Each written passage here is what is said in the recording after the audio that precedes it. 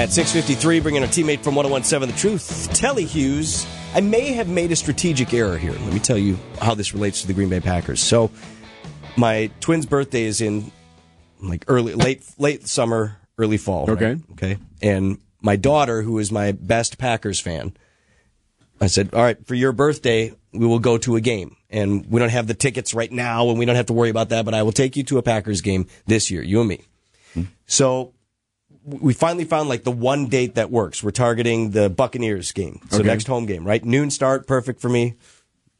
So I've been watching tickets over the last several weeks, StubHub and the various others. And we know people too, kind of certain. Not that your children aren't worth it, but you'd like to not spend more than you have to, right? Of course. So you see where I'm going with this, T. So I've been watching the prices, thinking like, man, the worse we get, somebody's going to give me some tickets pretty soon here. Now we go on and beat the Chiefs in prime time. Here we go. Uh-oh.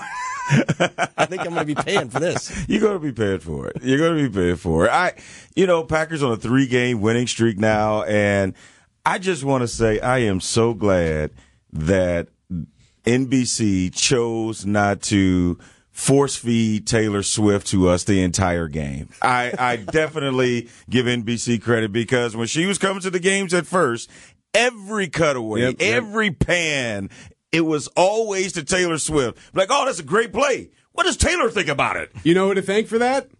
Your Green Bay Packers, Jordan Love, and that defense for not allowing the Chiefs to. Had the Chiefs had any success in that first half, that's all we would have saw. Right? Yes. I am so glad that they didn't force feed Taylor Swift down my throat all night long, and it was actually a good game, and we came to watch football. Isn't that crazy? Like, man, you want to sit down and watch a football game, and you actually get to watch football? As opposed to, oh, look at Taylor Swift. Look at her reaction to this punt. Like, so what? You know what's funny, man? I didn't get enough T Swift last night. You didn't? I did not. You needed more? And I told Eric this morning. Eric this morning, you can check my playlist. There's not a single Taylor Swift song on my playlist. I don't much listen to her music, whatever. But I could have seen a little more T Swift last night. Eric's daughter watched only for the reason that she might see Taylor Swift. And she actually saw a very entertaining first half, but only saw Swift, I think, one time. Well, I'm sorry for your daughter, but I mean, maybe this is a novel concept. Maybe we'll go to a Taylor Swift concert for Taylor Swift. Maybe easy, just easy. maybe. I don't know. I mean, I just didn't know that. And I'm going to say this, and I'm going to put this out there. I promise you, if they don't win the Super Bowl or buy the Super Bowl, they are going to break up. Because Taylor Swift is not going to get with a loser.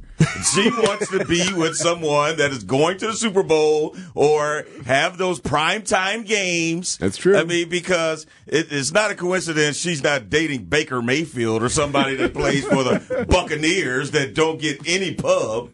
I like Baker. He said, but I like Baker. He had funny commercials. And I'm sorry, Baker is married, but yeah.